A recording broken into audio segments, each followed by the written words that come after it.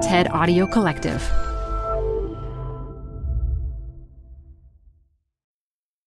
Oh, yes, it's the most wonderful time of the year. That time where we start figuring out what we're going to get for others and secretly planning what we want others to get for us. The holiday season is approaching, and that means we're shopping.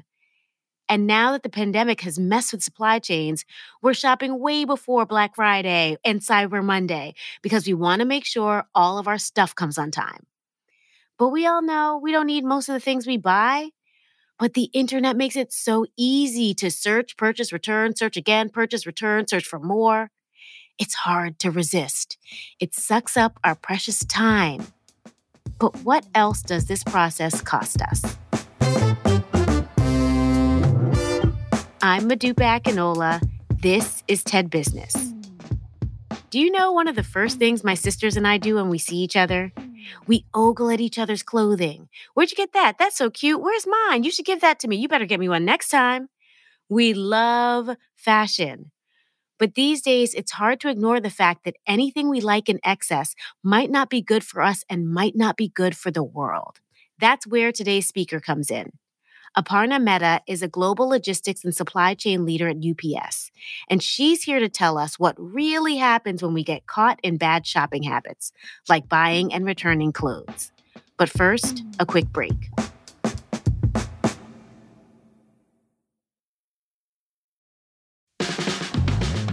This show is brought to you by Schwab. You're here because you like to keep a pulse on trends in technology.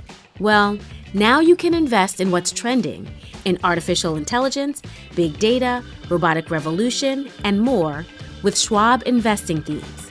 It's an easy way to invest in ideas you believe in. Schwab's research process uncovers emerging trends. Then their technology curates relevant stocks into themes. Choose from over 40 themes. Buy all the stocks in a theme as is or customize to better fit your investing goals. All in a few clicks. Schwab Investing Themes is not intended to be investment advice or a recommendation of any stock or investment strategy. Learn more at schwab.com/thematic investing.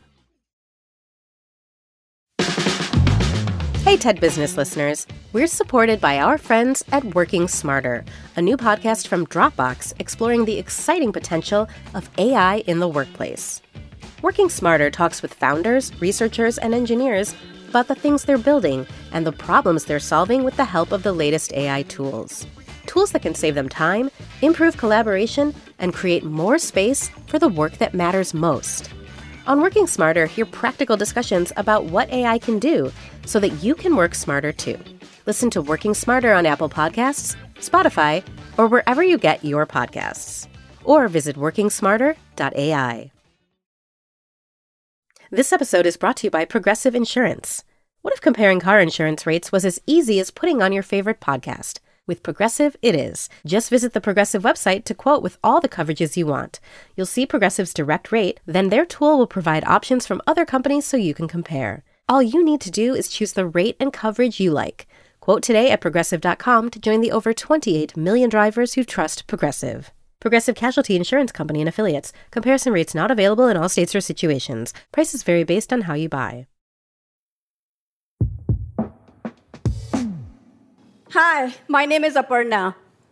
I am a shopaholic, and I'm addicted to online returns. Well, at least I was. At one time, I had 2 or 3 packages of clothing delivered to me every other day. I would intentionally buy the same item in a couple different sizes and many colors because I did not know what I really wanted. So I overordered, I tried things on, and then I sent what didn't work back. Once my daughter was watching me return some of those packages back, and she said, "Mom, I think you have a problem." I didn't think so. I mean, it's free shipping and free returns, right? I didn't even think twice about it. Until I heard a statistic at work that shocked me. You see, I'm a global solutions director for top-tier retail. and we were in a meeting with one of my largest customers discussing how to streamline costs. One of their biggest concerns was managing returns. Just this past holiday season alone, they had 7.5 million pieces of clothing returned to them. I could not stop thinking about it. What happens to all these returned clothes? So I came home and researched. And I learned that every year, 4 billion pounds of returned clothing ends up in the landfill. That's like every resident in the US did a load of laundry last night and decided to throw it in the trash today. I was horrified. I'm like, of all people, I should be able to help prevent this.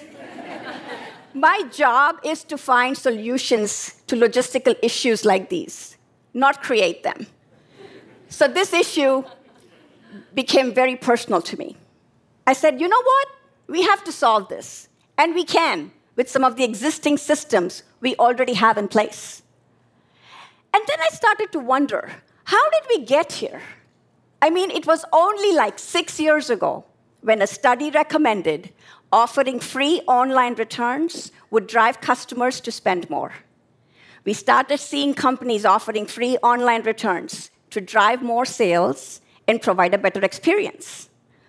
What we didn't realize is that this would lead to more items being returned as well. In the US, companies lost $351 billion in sales in 2017 alone. Retailers are scrambling to recover their losses. They try to place that returned item online to be sold again, or they'll sell it to a discount partner or a liquidator. Basically, if companies cannot find a place for this item quickly and economically, its place becomes the trash. Suddenly, I felt very guilty for being that shopper, somebody who contributes to this. Who would have thought my innocent shopping behavior would be hurting not only me, but our planet as well? And as I thought about what to do, I kept thinking, why does the item have to be returned to the retailer in the first place? What if there was another way? A win-win for everyone. What if, when a person is trying to return something, it could go to the next shopper who wants it and not the retailer? What if, instead of a return, they could do what I call a green turn? Consumers could use an app to take pictures of the item and verify the condition while returning it. Artificial intelligence systems could then sort these clothes by condition, mint conditioned or slightly used, and direct it to the next appropriate person. Mint conditioned clothes could automatically go to the next buyer, while slightly used clothes could be marked down and offered online again. The retailer can decide the business rules on the number of times a particular item can be resold. All that the consumer would need to do is obtain a mobile code, take it to the nearest shipping place to be packed and shipped, and off it goes from one buyer to the next, not the landfill. Now you will ask, would people really go through all this trouble? I think they would if they had incentives, like loyalty points or cashback. Let's call it green cash. There would be a whole new opportunity to make money from this new customer base looking to buy these returns. This system would make a fun thing like shopping a spiritual experience that helps save our planet.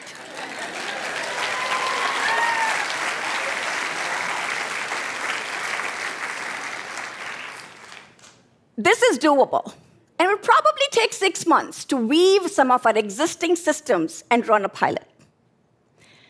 Even before any of these logistical systems are in place, each of us shoppers can act now. If every single adult in the US made a few small changes to our shopping behavior, take the extra time to research and think, do I really need this item? No. Do I really want this item? Before making a purchase. This environmental problem that we have created is not thousands of years away. It's happening today and must stop now to prevent growing landfills across the globe. I want to leave my daughter and my daughter's daughter a better and cleaner place than I found it. So I have not only stopped over-ordering, I recycle religiously as well. And you can too. It's not difficult. Before we fill our shopping carts and our landfills with extra items that we don't want, let's pause next time we are shopping online and think twice about what we all hopefully really do want: a beautiful earth to call home. Thank you.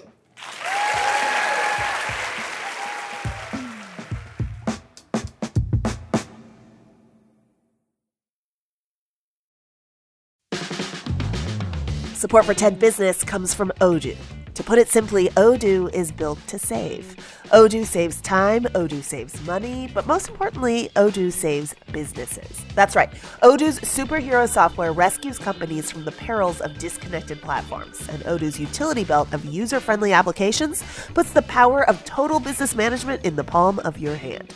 Learn more at odoo.com/TEDbusiness. That's ODOO.com/TEDbusiness. Odoo, saving the world one business at a time. Support for the show comes from Brooks Running. I'm so excited because I have been a runner, my entire adult life. And for as long as I can remember, I have run with Brooks running shoes. Now I'm running with a pair of Ghost 16s from Brooks. Incredibly lightweight shoes that have really soft cushioning. It feels just right when I'm hitting my running trail that's just out behind my house. You now can take your daily run in the better than ever Ghost 16. You can visit brooksrunning.com to learn more. Wake up call. The fashion industry and the way online returns are currently structured hurts our environment. But the good news is there's a resale market and it's booming. The annual revenue of the resale industry is estimated at $17.5 billion, and it's growing. Last year, 33 million shoppers bought secondhand for the first time. 45% of millennial and Gen Z shoppers say they refuse to buy from non-sustainable brands. And more than 40% have purchased resale clothing in the last 12 months. On the flip side, there's money to be made in selling these products. Many people have started lucrative side hustles selling vintage, thrifted, or even new with tags clothing on websites like Poshmark or Depop. It's a competitive market with an expanding audience of discerning shoppers searching for treasure. Like me. And what have I been obsessed with these days? Vintage Jordans. Specifically, Jordan 1 Retro Reds. These are the black and red sneakers that were custom designed for Michael Jordan during his peak. And guess what? You can only get them if you stand for hours in a long, long line the day they drop. Or you can get them on the resale market. Thank God for the resale market. FYI, I'm looking for a patent leather pair, size 5.5 men's. If you happen to have an extra pair, don't hesitate to email me, business@ted.com. Of course, you can also email me with thoughts or ideas on this podcast. I would love to hear from you.